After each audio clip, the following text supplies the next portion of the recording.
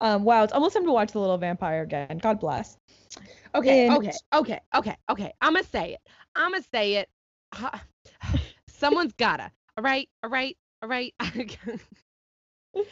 There are so many people, and this infuriates me. Every year, I get that it's hot. It's annoying that it's hot.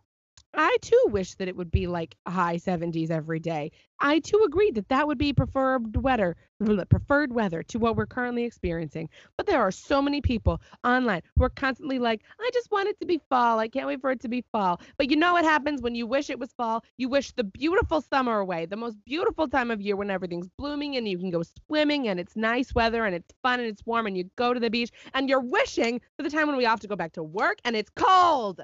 Oh.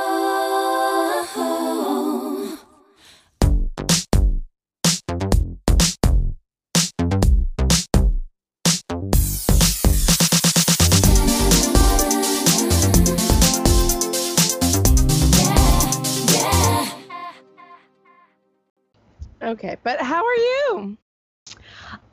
we haven't introduced ourselves yet. Oh. Go ahead. It's okay. All right, welcome back to You Know What I've Been Wondering. I'm Sarah. I'm Jane. And it is a heat wave in both locations where we live. That's what we're dealing with. Last night we had a party at our apartment for Taylor's birthday. Happy birthday, Taylor. This comes out like 2 days before her birthday. And it was a lot of fun. We had like 20 people at the apartment, and our living room doesn't have air conditioning, but my room does. So by the end of the party, everyone was just in my room, just like sitting on my bed, trying to cool down. It was very funny. Jenna posted a picture of herself in her like outfit, and she took it in your room, and I saw the Mexicali Blue sticker on your closet, and I was like, yeah, hey. I put it on my closet. Laurel also posted a photo in my room, and I posted a photo in front of my closet doors too. But yeah, everyone was posting photos that they took because they were like, "What's the best background?" And I was like, "Well, if you want like a white background, we have my closet." It was really funny.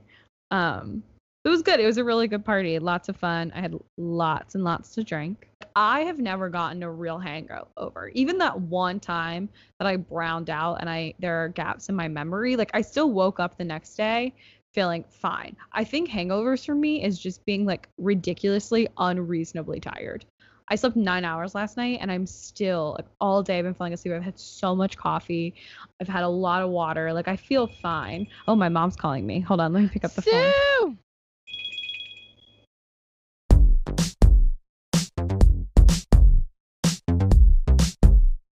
My mom just called because my cousin's getting married in September, and their wedding is at a Quaker meeting house. And if you know anything about the Quakers, it's that in their religion, they do a lot of silent prayer and a lot of silent reflection.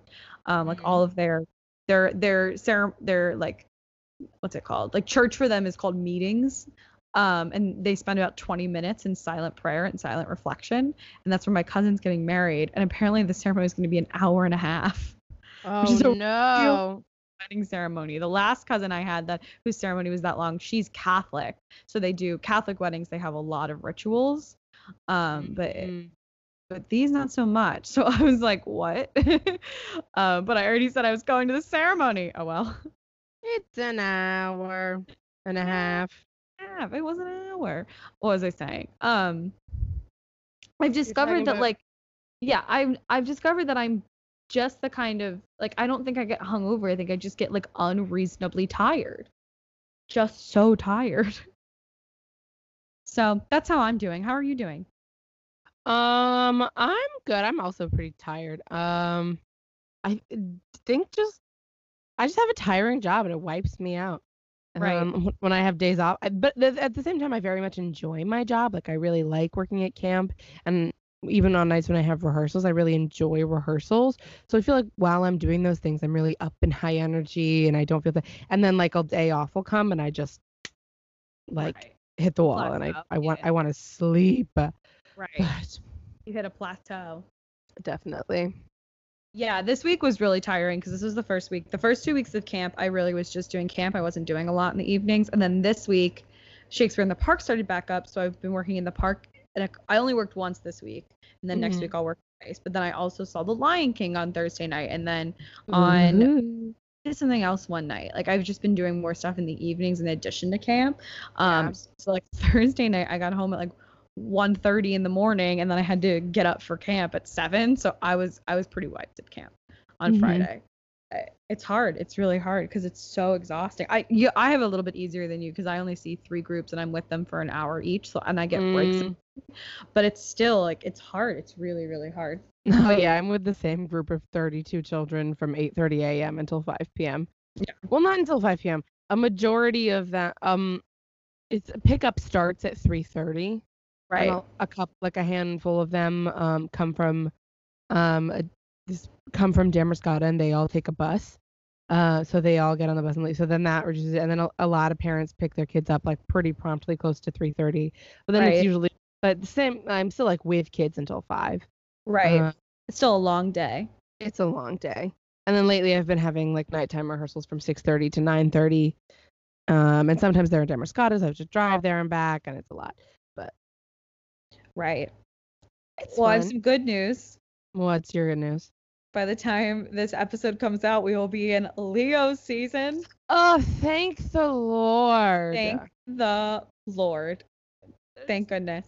I've also been waiting in bated breath. Like people who don't believe that Mercury in retrograde is a real thing, I would just like to point out that this heat wave started on the day Mercury in retrograde entered Leo, and fire signs. It's happening. It's happening. But thank God it's going to be Leo season. We're going to be out of Cancer season. Yeah. Celebrating. It's our time to thrive and rise. I'm raising my arms in the air. All right. Are you ready to get started?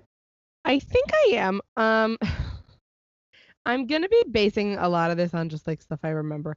But I did do research. I watched a cute little YouTube video from some children's educational thing. And I read a couple of different articles. But basically, okay, here we go. Last week, you asked me how earthquakes happen. And you also asked me if climate change is making them worse, which I will get into at the end. Okay. But did you ever learn about earthquakes in like 6th grade? Yes, in like literally 6th grade, and then I think I learned it again in 10th grade. I know the very basics about it. I know about tectonic plates. Yeah. That's a majority of what it is. And to refresh everyone's memories, so the Earth, we know, is made up of 4 layers. We've got the inner core, the outer core, the mantle, and the crust. And in 10th grade, my friends and I wrote a rap that went, "All right, everybody, let's discuss the inner core, outer core, mantle, and crust." Sorry, continue. If you don't know about them, really, you must. Incredible. Basically, the top of the mantle and the crust, mostly the crust are, the top are like the outside layer of the Earth. And it's not crust. That's like some people hate moist. I hate the word crust. Continue. It's not all in one solid piece. Like the Earth is not like one. It's split into a bunch of different parts called the tectonic plates. Like a puzzle. Yes, it's like a puzzle. And because of like the pressure in the Earth and the pressure in the atmosphere and the fact that these plates aren't totally connected, they move. Okay. They move very slowly. Because of gravity? It's mostly just like they're drifting. So like pressure clouds and pressure? Okay. Kinda, yeah. Like the clouds move more so because of air pressure, and this is because of like the pressure within the Earth combined with the pressure from the air, because it's it's that point right in between. Yeah. Okay. Cool. Yeah, but it's moving very slowly. It's moving at a rate of 1 to 2 inches per year. Yeah, I was about to say I remember it being like an inch maybe. Yeah, which, fun fact, is the same speed at which your fingernails grow, which I don't totally believe because I feel like I have to trim my nails pretty often. I know. I feel like my nails are always like, I guess it's just because our nails are so small. Like, can you imagine a 1-inch long nail? No, like, that would be crazy. I feel like that's like just like a really long, like, pair of those, not nail extensions, but acrylic nails. Acrylic nail. I feel like those are like an inch long. Is Yeah, that from wrong? bottom of nail to top of nail, but we're talking about top of nail out, Oh, we are? Okay. So like really, I think what they're trying to say is that your entire nail is maybe 3/4 of an inch. So I think they're trying to say that you regrow one whole nail or so every year. Mm. Did you know your nail doesn't grow from like cuticle up It and then doesn't. out? No, I had a toenail removed, my big toenail. This is maybe a gross story to tell on it. I've also lost a toenail. We have this in common. Keep Yes, going. but it didn't grow like that. It formed up. Mine didn't grow into the nail bed. Like it didn't grow into the cuticles. It sits on top of the cuticles. Yeah, yeah, yeah. That's interesting. That would make sense. That makes sense.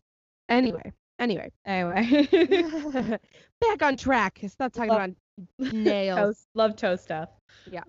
Okay, so because the tectonic plates are constantly in motion, they're just like always rubbing against each other pretty generally, and pushing up Friction. against each other. Yeah, and causing a lot of friction. And that itself isn't a problem, but there are a lot of like edges to the tectonic plates that can be jagged sometimes, like sometimes parts stick out. So when two tectonic plates are rubbing against each other and all of a sudden like there's a little part sticking out or something that's keeping the plates from continuing to move, they'll just like push and push against each other until it finally breaks through. And when it breaks through, the like energy involved in the plates just moving generally, that's all building up and building up and building up when the plates can't move. Okay. And so finally, when they break free, there's a big release of the energy in the form of seismic waves that just shoot up. And those seismic waves is what they shake the earth as they go up. And that is what an earthquake is. So friction pushes something up and that makes the earthquake. Yes, kind of. The friction is what like keeps it from being able to move, and when it's finally able to move again, the release of the pent up energy. The release of energy is the earthquake. Okay. Yes. All right, I'm following. Yes. The surface where where that event happens, the surface of it is called the fault place. Oh. And the location where it happens. Stars. Sorry. The location below the Earth's surface where this happens is the hypocenter, and the location directly above it on the surface of the Earth is the epicenter. Oh, so there's like different layers to it. Kind of. Yeah. Think of it like if you have just two. Like when you're I keep rubbing my hands together as the demonstration thing. Like the bottom of your hands, like the part closest to the ground, that would be like the hypocenter, and then the top would be the epicenter. Okay, so it moves upwards. Yes. Okay. Sometimes earthquakes have foreshocks, which are smaller earthquakes that happen in the exact same place just before. Yes. And then the main shock is the larger earthquake that takes place. Yeah, this is what made me interested in this topic is that Jenna Marbles and her boyfriend Julian were talking about this on their podcast, and they were saying that for the earthquakes that just happened in California, once the second earthquake happened, the first earthquake was called a foreshock, and if another earthquake happened after it that was larger, then the first two would have been considered the foreshock, but if a third one happened that was smaller than the second one, that would have been an aftershock. Yes, that is correct. Cool. You asked about California, and the reason why there are more earthquakes in California is because if you look at a map of the Earth, there are the boundaries of all the tectonic plates are and the like cracks in between them are called fault lines. Mm-hmm. And there's a fault line that runs straight through California, like along the coast, but then farther inland when you get farther south. That's the San Andreas Fault, right? That's the San Andreas Fault. Yeah. So that's why they get earthquakes essentially, is because they're on a fault line. So yeah, plates are rubbing against themselves underneath them, literally. I wonder how scientists discovered the tectonic plates. I don't know. Like, that's a crazy discovery. There's some discoveries that I'm like, okay, it makes sense how we discovered that. But stuff like, can you imagine being the person that discovered this like major geological structure, you know? Yeah. Like, that's huge. Understanding that, like, I feel like that's the same as like understanding that continental drift happened when they finally were like, oh my God, you know, like they all fit together. I'm just imagining some man being like, whoa, I solved the Oh, puzzle. yeah. But like, that's crazy to me that someone discovered that, you know, and then obviously over many, many years they had to map it out and figure out where all the fault lines are. But Mm-hmm. yeah, it's still super fascinating. Good for you. Good for you, whoever did that. Yeah. Isn't Africa like slowly drifting away or something from Europe? Yeah, I think I read somewhere that the continents are drifting at like 10 centimeters a year or something like that.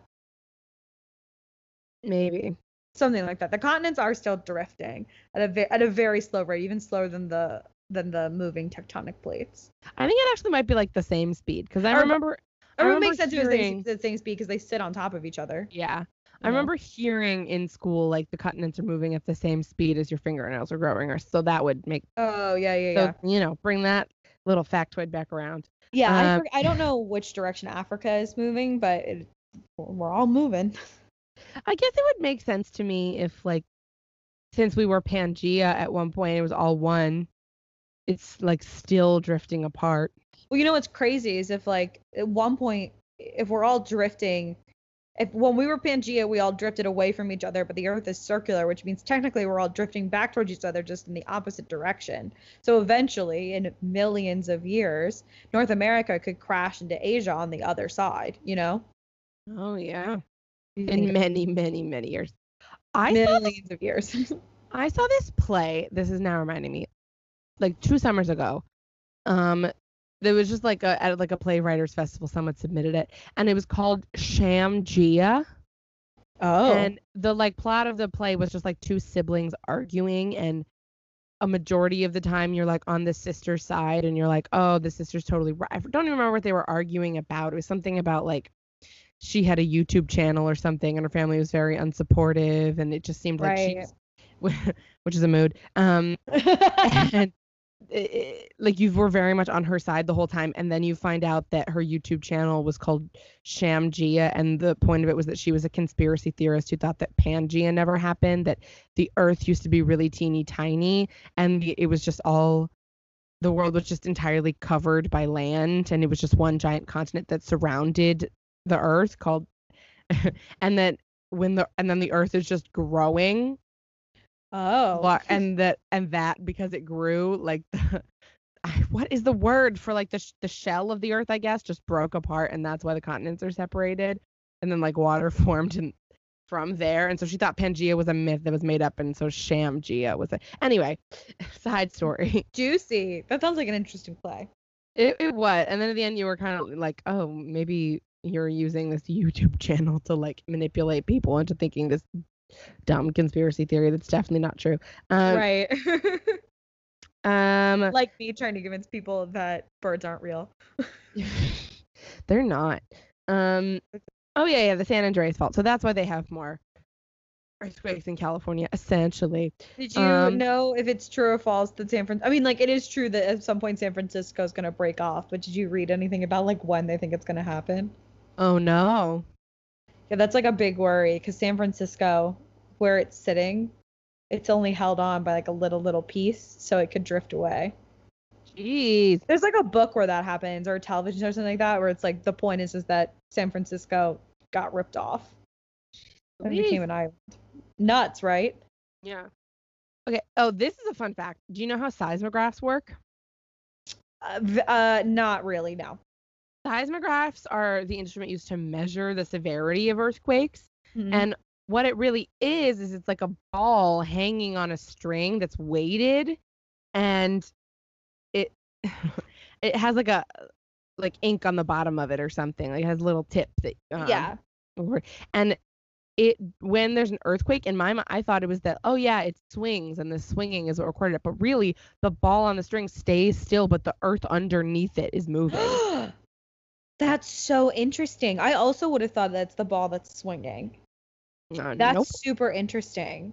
The difference in position between the shaking part of the seismograph, and the motionless part is what is recorded. I was like, what? Okay, so you asked if climate change was making earthquakes happen more frequently. Okay. Yeah. So Okay. I read this article that basically was talking about natural disasters in general, and they start Right. talking about hurricanes, which I remember you talking about when you talked about climate change. Yeah. I think that's my favorite thing I've ever covered, climate change. Anyway. Yeah. It says the current consensus among scientists is that while a warmer world will not necessarily mean more hurricanes, it will see a rise in the frequency of the most powerful and therefore more destructive variety. So basically, we don't have proof right now that it'll cause it's frequency, causing it's hurricanes, but yeah, it's going to make the more destructive, more dangerous storms to be the kind that do occur more frequently. Yeah, I remember reading that because it's because of the rising sea level. Like that's really why for hurricanes. Yeah. But basically, it's kind of similar with earthquakes. So what we do know is that ocean temperatures are the highest they've ever been. And atmospheric pressure is dropping like drastically. Yeah. These differences are just making the movement of the tectonic plates more sensitive. Okay. Like they can be pushed more easily, basically. If that makes any sense. Like that totally makes sense. The metaphor I think I read somewhere is like they're floating in a more viscous fluid, but that's not that makes sense. Really it's what like, it is, but yeah, it's like putting Vaseline on it a little bit. Yeah, it takes a lot less pressure to move them. And one scientist said that this is also a quote from The Guardian. It says, "This may sound far-fetched, but an earthquake fault that is primed and ready to go is like a coiled spring." And geophysicist John McCloskey of the University of Ulster is fond of pointing out that all that is needed to set it off is quite literally the pressure of a handshake. Oh. So it just makes it like the way the air pressure and the water temperatures have affected the tectonic plates make it just easier for earthquakes to occur because the tectonic plates are more easily moved. Right. That makes sense. That totally makes sense. Yeah. So here are a couple safety tips for people who live in areas where earthquakes are common. I dedicate this to my babe and her boyfriend who are moving to California in a month. Okay. Here's to you. Number 1, have a plan. Just like look at where you are, where your house is. Have safety plan in measure, like where you'll meet if something bad happens, yada yada yada, where your safety supplies are stored, that kind of thing. Consult a professional on how to make your home sturdier. For instance, you can bolt your bookcases to the wall and do things like that to make your furniture more secure. And locate a place in each room of your house where you can go where nothing will fall on you, where there's like I'd be screwed in my room. I'm looking at my big bookshelf, although it's nowhere near my bed. So if I was in bed, I'd be okay. But like, keep a supply of canned food, a first aid kit, and 3 gallons of water per person. Dust masks and goggles, and a working battery operated radio and flashlight, all kept in an accessible place. A hand crank lantern. Those are great. Oh yeah. And I guess I never thought, I was like, dust masks. And I was like, oh right, if there's an earthquake, things are shaking, there's probably gonna be dust in the air. Yeah, if a building crumbles, something like that. Yeah, exactly. Yep. Know how to turn off your gas and water mains. That's mainly like if those were to break and you don't want gas and water leaking everywhere. In the moment when it starts, drop down, take cover, and hold on. Stay indoors. Stay away from things that could fall on you. Now they do say to stay. It's good to stay in doorways, and I thought this was because doorways are like particularly sturdy, but no, it's really because the way furniture is set up in rooms, that's the least likely place that furniture could fall on you. Yeah, that totally makes sense. You're not going to put stuff in front of a doorway. Exactly. Yeah. If you're outdoors, find a clear spot away from buildings, trees, and power lines. Drop to the ground. Yeah. If you are in bed, hold on and stay put and protect your head with a pillow, which is a mood. Yeah. if you're in a car, this is where I would panic if I was in a car. If you're in a car, slow Mm-hmm. down and keep driving until you're at a clear place and stay in the car. Yeah. That would be really scary. They were talking about with the California earthquakes that just happened at the beginning of the month. Some people were at a Shawn Mendes concert when it happened. Like they were saying like you can be so prepared, but at the end of the day, like you literally never know it's when it's gonna hit. Like you could be taking a shower and you're hit with an earthquake. Like you like earthquakes are gonna wait until you're at a point where you're ready. You know, Yeah. you could be at a concert, you could be at a sports game. It could happen literally whenever, which is like the scary part, I think, of natural disasters, but especially earthquakes. Like hurricanes, now we kind of know when hurricanes are coming. It's rare for them to like just pop up in the middle of a city, you know? Yeah. But earthquakes, like, I don't know if there's a way to predict when they're going to happen. There's not really, other than like scientists being aware of what the tectonic plates are doing. Right. Because sometimes tectonic plates can be pressed up against each other for literally years. Yeah. And then suddenly they break free of what was keeping Yeah. them up against each other. And that Right. energy is what it caused. So Do you know at what point on the Richter scale things would start to fall over in your apartment or wherever you live? I don't really know. I do know what was kind of surprising to me was all the advice I read was being like, if you're indoors, stay indoors. And I was like, well, what if your house falls on you? But I guess it's not strong enough to literally destroy a house unless the house is built badly. Mm-hmm. Yeah, it really depends on where you are. Like I It's know, just like to knock over trees or to knock over things that could like the yeah. real risk in your house is just your furniture. Right, and I think it also depends that if you're in an epicenter or not, like Mhm. how far away you are from the center, you know, Mhm. because obviously it'll feel and look really differently. Like the one that just happened in California, I'm pretty sure was like a 7 or something like that, and in the center, like things definitely fell over. There's videos of people in grocery stores and the shelves fall over. Like that definitely happens. I was in an earthquake once in Pennsylvania, and it wasn't strong. It was like a 4 or something like that. And everyone was fine. I forget where the epicenter was, but it is really the oddest feeling in the world because it's like it feels almost like your stomach is dropping because it's like it's not like being on a roller coaster where like you're just shaking because you're in a vessel. It's like you feel it in your entire body the way that the earth shakes because it's like it's crazy. It's like a very odd feeling. This was probably like 7 or 8 years ago now, and I still remember that because it was so like unsettling. That's interesting. I'm looking at a map of the tectonic plates, and there's not one that runs through Pennsylvania. There's not a line. I forget how we got an earthquake, but it did happen. Hold on, let me look it up. There was like I was at home, I was standing in my living room, and I remember, and I was like, was that an earthquake? Um, Earthquake, Pennsylvania, 2011. Yeah, it was 8 years ago. Um, Jeez. and what happened was it was in Virginia. Wait, hold on.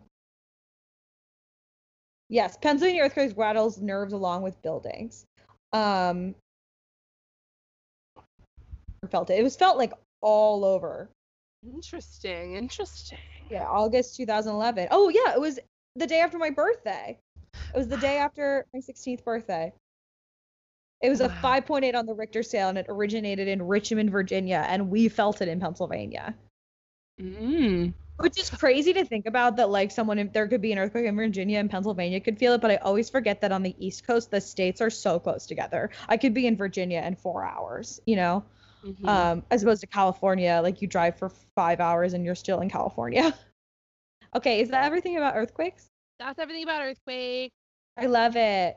Thank you. Thank you. I hope it was informative. It was super informative. I'm really glad I know all of that, especially because now I have like people that I care about a lot moving to California, so I wanted to know more about it so they can have earthquake readiness. I wonder, like in New York, what natural disaster are we most predisposed to in New York? A hurricane? Because there was that huge hurricane in Jersey. I guess, yeah. Sandy, yeah. The closest thing to a natural disaster I've ever experienced was there was when I lived in Connecticut, there was a microburst. What's a microburst? A microburst is just, I think it's a really teeny tiny hurricane. Oh. And there was one in my hometown. It was very much like you could follow the path of the storm. Like there was like a line of trees being knocked down. Right. They went like through the town. But it was just basically a really bad rainstorm. And my parents that day happened to be caught up at work or something, and they forgot to pick me up, or they were out of town or something. So I was at school. Yikes. Waiting for and I called home because it was back before I had a cell phone. This was in like 6th or 7th grade. And Right. I like was calling home from the office phone, and no one was answering, and no one was answering. And finally my older brother answered, but he didn't have a car or a license at the time. So he ran in the storm to my neighbor's house, and then my Oh my neighbor gosh. showed up to come pick me up. Oh my gosh. I went home, and my brother was in the passenger seat with her, sopping wet. And Oh, she was like, wow. this hero has got me to come get you. A true hero. Thank you. Was it Drew or Chris? It was Drew. Thank you, Drew, for saving Jane's life. I just would have been at school. I wouldn't have I died. know. Yeah. So for today's Reddit segment, I decided instead of going on Reddit, I found something on Twitter that was just too good not to talk about on the podcast because I thought it would fit in nicely here. And that is that on Twitter, I found a thread that's what are some weird phrases from not English that translate hilarious in English? Oh. So I'm gonna share a couple of them with you because I just loved them. Just loved them. The first one, I'm typing them into Google Translate. So Google Translate can say them instead of me butchering them. This is Polish. Nie mój cyrk, nie moja małpa. I'll play that again. Nie mój cyrk, nie moja małpa.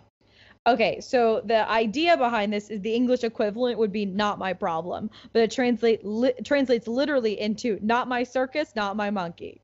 Oh my gosh. So that's one of them. This next circus, not my monkey. Not my circus, not my monkey. This one made me think of you. This is Irish. Hold on, I have to put it into Google Translate. Yes. Okay. All right. So I can't Google Translate won't translate this one, but I'm just the phrase is it's a small world, like the English equivalent. This is a phrase in Irish, but the Irish translation of it is what an odd place to find a lobster. What?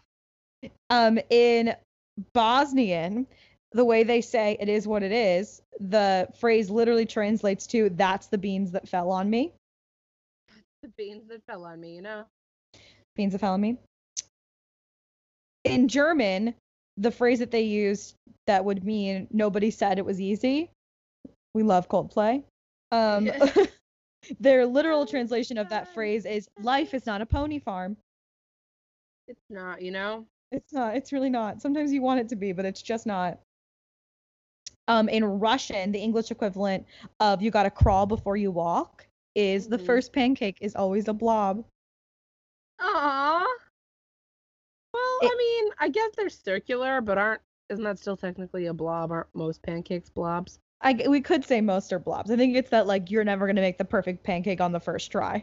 Mm-hmm. I In gotcha. Chilean Spanish, the phrase which means you're losing it. I'm sorry I'm not saying them out loud, but I don't want to butcher all these languages. That's fine. The phrase you're losing it translates literally to your goat suddenly fled to the mountain. No, doesn't that happen all the time, you know? All the time. I'm gonna start using these. I guess in Chile, yeah, that's the thing that could happen. Well, I guess your goat suddenly fled to the mountain. It's rough, buddy. In German, the phrase I believe I'm dreaming literally translates to I think my pig whistles. In German, the phrase great minds think alike literally translates to two dumb people, one thought. The shade. Yeah. It's In the opposite. Dutch, the phrase now it's starting to make sense literally translates to now comes the monkey out of the sleeve. Ah, now comes the monkey out of the sleeve. You gotta say it with the right intention, you know? In Spanish, the phrase we love you a lot because you're the best translates to we love you an egg because you are the milk. What? Yeah. I don't know how that makes sense, but that's what it is. We love you an egg because you are the milk? Yep, Okay. that's what it means. Okay. Okay. And Spanish, the phrase he/she thinks highly of themselves translates to they put a lot of cream on their tacos. In German, a lot of these are German. In German, the phrase, I can say this one, Das ist mir Wurst. Das ist mir Wurst, which means I don't care, it doesn't matter to me. Literally translates to it is sausage to me. Is it And then because this sausage is really common? I guess. Like you eat it every day? Like bratwurst? I guess, yeah, it's like this is like common knowledge. I don't know. Like I don't need it. I don't need this. Maybe that must be what it is. And then there's the last one in German. The phrase "this place is very remote and quiet" refers to that's where the fox and the rabbit say goodnight to each other. Aww, Which I thought that's was actually so cute. Yeah, I thought that was really, really, really, really cute. There are a whole bunch more. This is a thread on Twitter, but I just wanted to share some of those with you because I love stuff like that.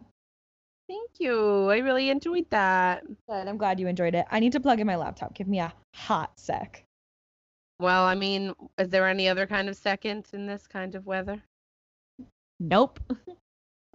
I know this is not how most people feel, but I'd rather have this than a blizzard where we're all freezing. Alrighty, Jane, are you ready to learn about passports? I am. All right. So thank you, Carissa, for asking about this. I appreciate it. Very smart question. I would have never thought of it. I learned a lot, and also this is very interesting. It was more interesting than I thought it was going to be. Okay, so a passport is any document issued by some sort of government figure allowing international travel. And under this definition, passports have a very long history. Remember, passports are official documents for travel to come in and out of a country. Got nothing to do with your countries. I mean, like often it's like the country of citizenship is where you're going to get your passport for, but it's not like a work visa. It's not something to do with whether or not you can work there. It's just for traveling in and out of the country. One of the early references to passports is in the Hebrew Bible and the book of Nehemiah, chapter 2, verses 7 to 9, dated about 450 BC. That's how old the idea of a passport is. Oh, at least. jeez. This passage states that Nehemiah, an official serving King Artaxerxes of Persia, the first of Persia, was granted papers by the king to travel to Judea, requesting safe passage as he traveled through their lands. And this paper is the same thing as a passport, saying he's under my supervision, he's free to travel here. Passports have significance in Chinese imperial history, having been around since the Qin dynasty in 221 to 207 BC. Their passports were called Suan and determined a person's ability to move through the imperial counties, since China was very divided at the time. I love history of the world, I guess, where they show China breaking apart and back together again. Like that's what we're talking about here. Oh yeah. So much. The Chinese history is crazy. In the medieval Islamic Caliphate, which I know absolutely nothing about, and now I'm interested, which was the years 632 to about 1200, their passport was the Bara'a, which was a receipt for paying their taxes. And if you didn't pay your taxes, you weren't permitted to move throughout the different regions of the Caliphate. So you had to pay taxes in order to move around. The etymological source of the word passport comes from Europe. It refers to a medieval document that allowed someone to pass through the gate or port of a city. So the Italian word for gate is porta. So I'm assuming it comes from the Italian. Oh, yeah. Porta, because it literally would grant you entrance into a city. Local authorities would issue these to visiting travelers, dictating where they were allowed to go. During this time, documents were not required for sea travel because water was considered an open trading point, but they were required if you were going to travel inland. So if you worked on the sea and you only went from port to port, you didn't need a passport. But if you wanted to travel into the country and into any cities, you would. And this is very different than a passport now, because back then, a country that was not where you were from or a city that was not where you were from would grant the passport, whereas now you're granted a passport from the place where you are from. Okay. King Henry V, we love Shakespeare, is credited with inventing the modern passport, which helped his subjects prove they were English in foreign lands and under his protection. Such documents are referenced in a 1414 Act of Parliament. So thank you, King Henry V. Which everybody go watch the BBC King Henry V with Tom Hiddleston. He's very good. In 1540, these travel documents became the responsibility of the Privy Council, and around the time the term passport was first used as the English word passport. Mm. And then in 1548, the Imperial Diet of Augsburg, which has nothing to do with eating, it's literally a meeting of the higher ups in the Holy Roman Empire. It was called the Imperial Diet. Required the public to hold imperial documents for travel, or else they would not be able to return to the Holy Roman Empire. And this is when the Holy Roman Empire was a huge part of Europe. I totally had to remind myself what the Holy Roman Empire was when I was like rewatching not Reign up. Spanish Princess. But yeah, Spanish Princess and really the White Princess and the Tudors too. Yeah, I definitely could use a brush up on what after the fall of Rome, that there was like the Roman Empire, and then there was the fall of Rome, and there became the Byzantine Empire and the Holy Roman Empire, and then the Holy Roman Empire took over more. Like that history is crazy. Someday we'll do that because that's a crazy history and super fascinating. So even though I got a lot of this information from Wikipedia, and even though Wikipedia didn't state this, I'm assuming that because the Holy Roman Empire was so huge, other countries followed their influence and England's influence, and the official use of passports like this spread throughout Europe and eventually the rest of the world because of colonialism. Mm-hmm. And that's how they got it everywhere. But Benjamin Franklin introduced passports in the U.S. in 1783. So he was like, we're a country now, we need passports. Because we can't use our British ones anymore.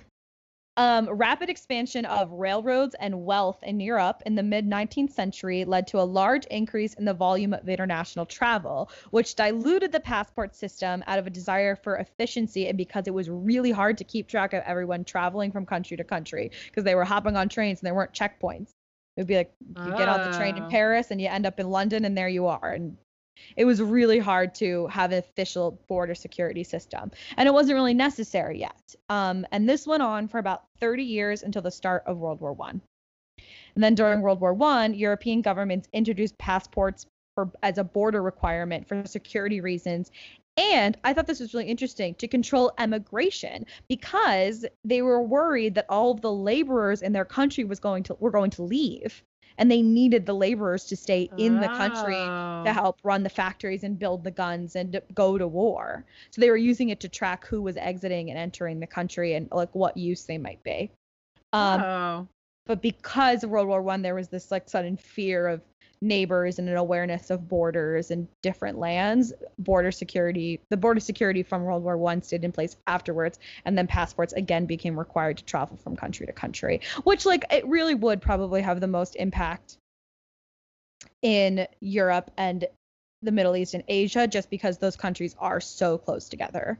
Not that, African countries obviously are still close together, but those countries are pretty large. Like European countries relatively are pretty small, especially some of the little ones, like the coastal ones, maybe not so much, but when you're right in the middle of it, I can imagine that it would be very easy for people to hop over from one country to another when it's a close drive.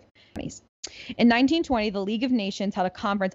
Plus a lot of African countries were still being colonized by Europe. So, whatever they did there, they were doing it there. They're doing it in Africa and the Pacific.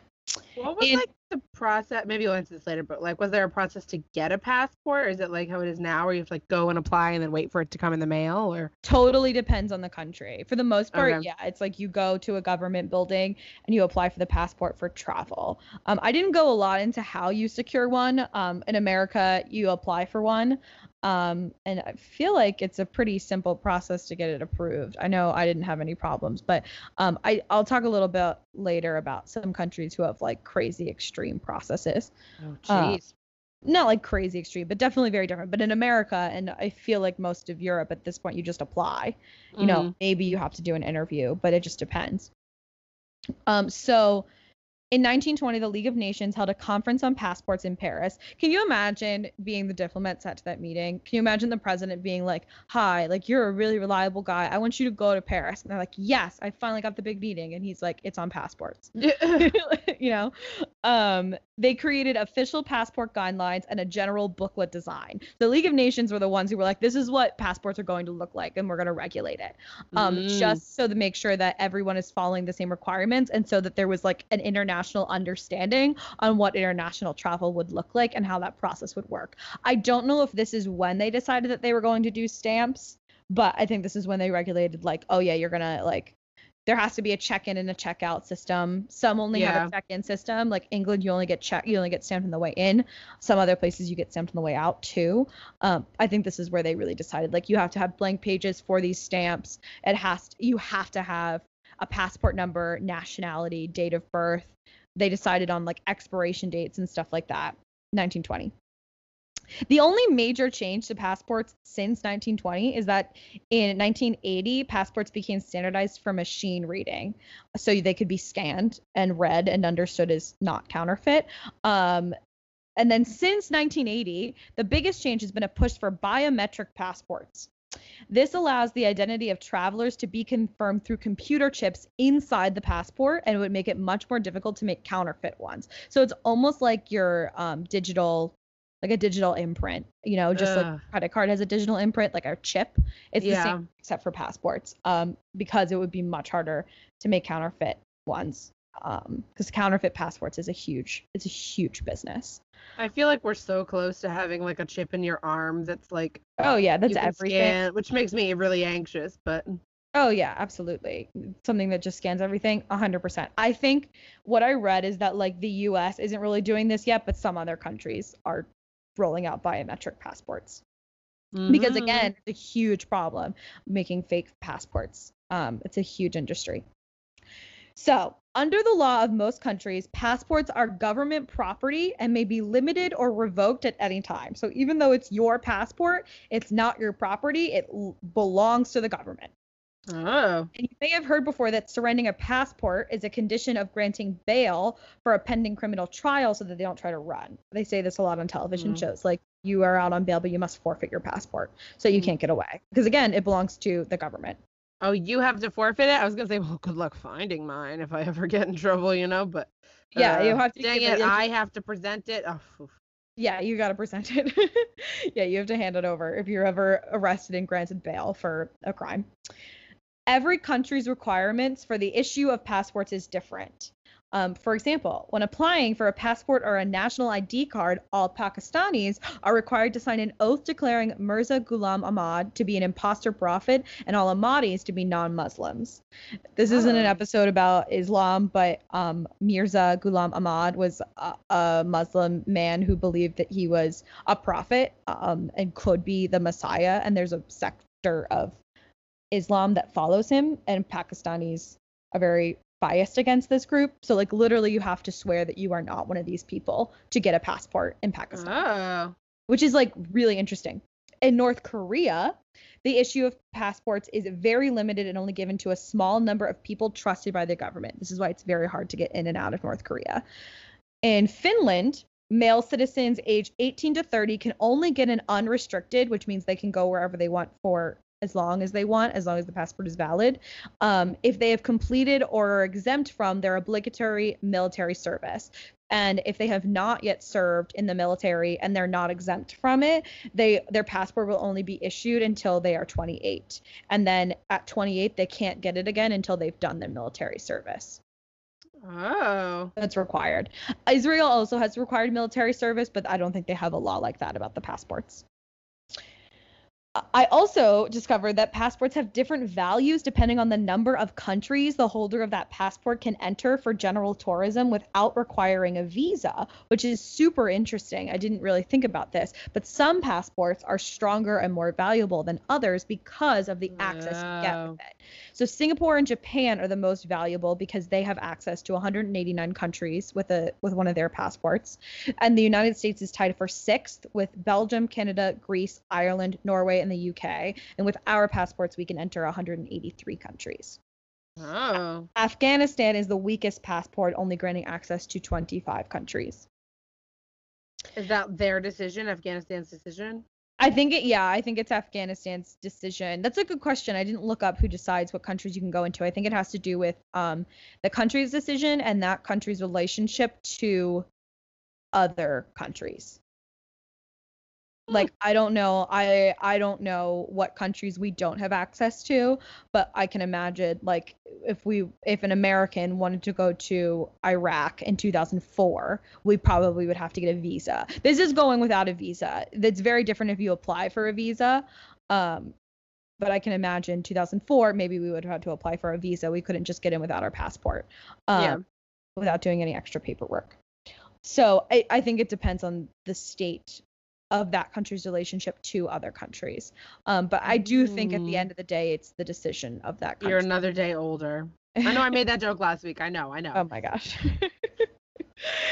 Yeah, I think it depends on what that country's relationship is like to other countries. Yeah, makes sense. And what they want you to go. I mean, some countries, North Korea, you can only go, it's not that much better than Afghanistan. You can only go to like 30 countries or something like that. And that probably has something to do with the fact that North Korea doesn't trust other countries, you know? Mm-hmm. With a valid passport, EU citizens are entitled to exercise the right of free movement in the European Economic Area, which includes the EU, Iceland, Liechtenstein, Norway, and Switzerland. So Europe, it's a little different. You don't have to. It's easier for them to get from country to country. That's why when we were abroad, did you have to get a visa?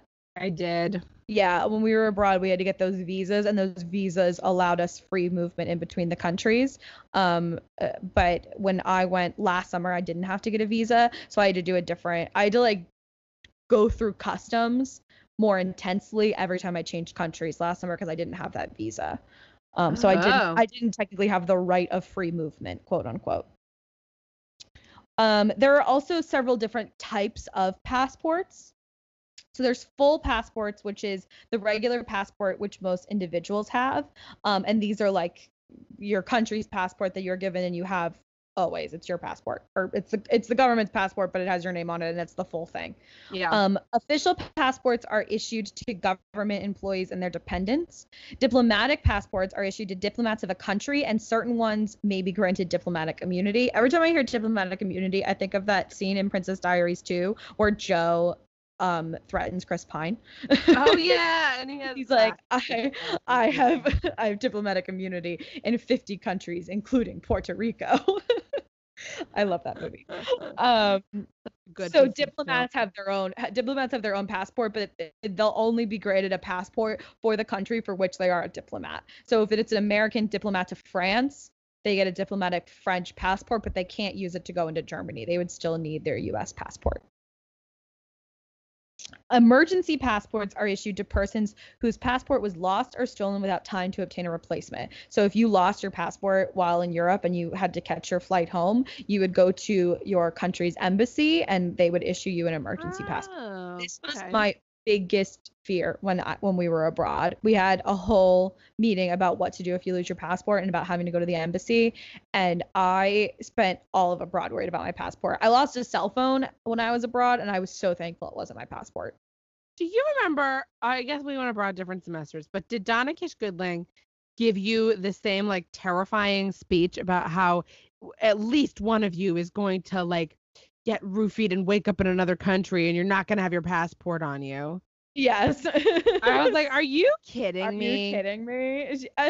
I don't think that happened to anyone while I was. It didn't happen to anyone in my program, at least. It didn't happen to me either, or anyone I knew, or anyone that went abroad our year. Yeah, I was not saying that doesn't happen, but like, yeah, I think she was trying to scare you out of doing it, like. Into what? Out of what? Getting roofied? Out of like going too crazy, I guess. I don't know. I was so afraid of losing my passport. Whenever I'm in a new country and I have my passport with me, it's like it makes me very anxious. It's my most protected item when I travel. Collective passports are used for defined groups for travel together to a particular destination. So if a school group went to France together, they probably would get a collective passport. These are less common in the US. The US, each student would have to obtain a passport. But in like Europe, if a group of French students were going to Spain for the weekend, they might get a collective passport. Oh. Yeah. Family passports. With family passports, there's one passport holder who may travel alone or with the members of their family. But anyone in the family who is not the passport holder, who's the person whose name and picture appears on that first page, may not travel with that passport without the passport holder. This is not done in the US or most of the European Union. I think you find this a lot in Middle Eastern countries, especially where women aren't necessarily granted the same rights, and women are very much still seen the property of their husbands, and same with children. I think this is where you really see family passports. There are also non-citizen passports. In America, you can be a U.S. national, but not a U.S. citizen if you were born in an outlying U.S. territory, which Wikipedia called a U.S. possession, and that made me feel really gross, like a U.S. possession. This would be Puerto Rico. It's Puerto Rico's sister. Puerto Rico's sister. This would be like Puerto Rico, the American Samoa Islands, back when we still were colonizing the Philippines. The Philippines would have played here. And a U.S. national passport grants the same travel rights as a U.S. citizen and the right to work in the U.S. without restrictions.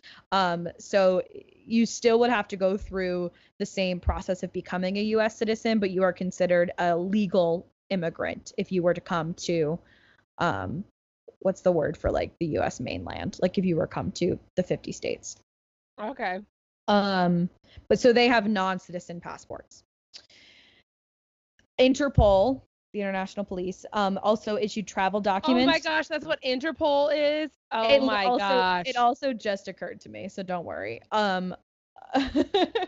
I feel like so dumb. No, it's okay. I watched Criminal Minds for many years, and one of the characters goes to work for Interpol, and it also just occurred to me that Interpol stands for International Police. I always feel like you hear that in like crime movies where like someone escaped to another country, and you're like, we just heard from Interpol that they're in Germany, or like it means International Police. Yeah. So they'll issue travel documents to police officers for official travel, allowing them to bypass certain visa restrictions in member states while investigating a transnational crime. So this is how, if somebody commits a crime in Germany and flees to South America, Interpol will help the German police find them in South America, because it's not South America's responsibility because the crime was not committed in South America. Yeah. Refugee travel documents will be issued to a refugee by the state in which she or he currently resides, allowing them to travel outside that state and to return. Obviously, there is a lot of drama going on with this, with Syria and what's happening, and that some countries are issuing refugee passports and some are not. These were made necessary because refugees are unlikely to be able to obtain passports from their state of nationality. So when everything was going on in Syria and the refugees wanted to leave, there was no way they were going to be able to gain a passport. So it's very important that countries are able to give them a passport for when they flee and look for safety. As I said before, border control officials often place stamps in passports as a part of their immigration control or customs procedures. Most countries have different stamps for arrivals and departures to make it easier for officers to quickly identify the movements of the persons concerned. So like when I was abroad, I was hopping between countries a lot, and I would get a lot of questions like, where were you last? Like, where are you going next? All of these things, so that they could stamp my passport and like track where I was to make sure that like I was telling the truth. Yeah. It's very important to like monitor for safety reasons, for your safety and for their safety, because if you commit a crime, they need to be able to know where you were and what's going on there. Here are some fun facts about passports. 40 million passports have been stolen since 2002 as of 2018. In 16 years, 40 million stolen and or lost, but most likely stolen passports. That's how big of a problem it is. That's why people are really pushing for biometric passports. Jeez. Yeah. Red is the most popular passport cover, but all passports come in only 4 colors: red, blue, green, and black. Queen Elizabeth II does not have a passport and is probably the only person in the world afforded this privilege. Wow. Yeah. Pays to be queen. Although, but a passport costs like what, $150? Like, you just get one. At this point, they're like, no, that's fine. Even Prince Charles has one, and I'm pretty sure King Philip, or I guess he's not king, he's Prince Philip. Prince Philip has one too. But she's they're not the monarch. She is. Yeah. Yep. I wonder if when Prince Charles becomes king, if he'll just like throw his away. Yeah, be like, let me in. And then someone else steals it and they try to like go to another country and they're like, your Prince Charles. Yeah. It says Prince Charles on the passport. Yeah, that's all it says. I used to wonder for years what the royal family's last name was. It's Windsor, but I didn't know that. Yeah, I wouldn't be able to tell you that off the top of my head. I'd probably have to think about it for a minute. Passport costs vary widely. In China, a passport costs only, this is all converted to US dollars. A passport costs only $29, but in Turkey, the most expensive in the world, a passport costs $250. So it really depends on the country. Every page of a Canadian passport contains a different image of national importance under ultraviolet light.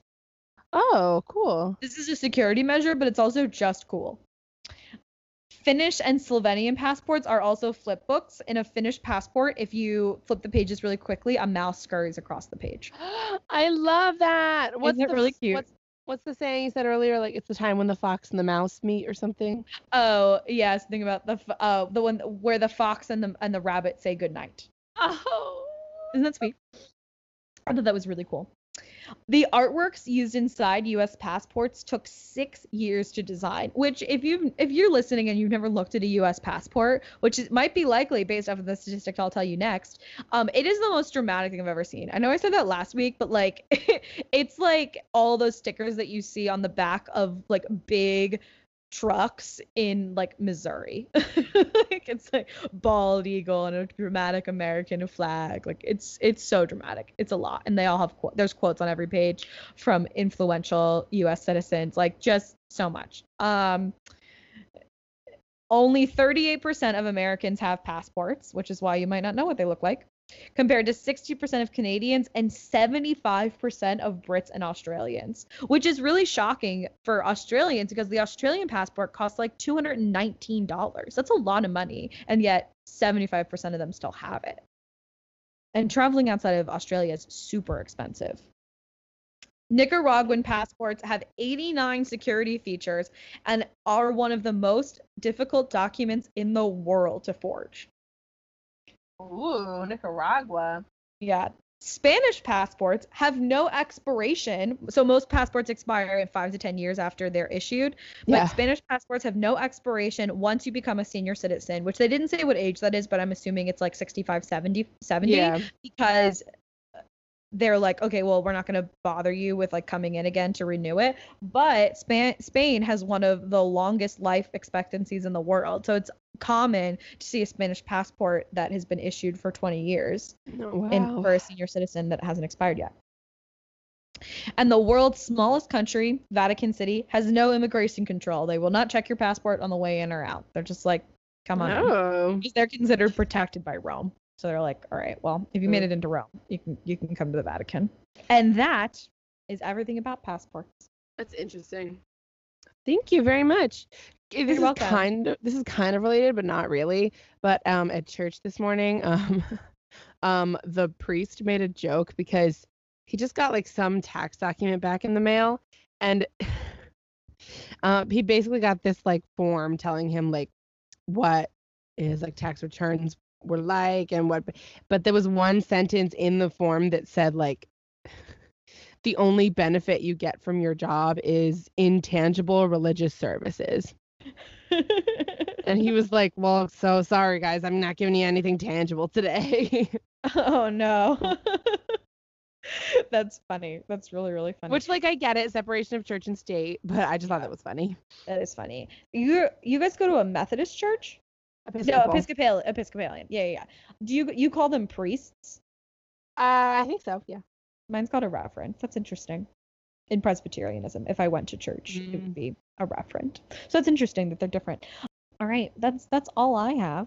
Ooh, thank you so much. You're super welcome. Thank you so much for listening. You can find us on Instagram, Twitter, and Facebook at YKWIBW Podcast. You can check out our website, I'veBeenWondering.com, where I post some fun stuff that relate to the episode. And I try to do it on time, but I don't always, and I apologize.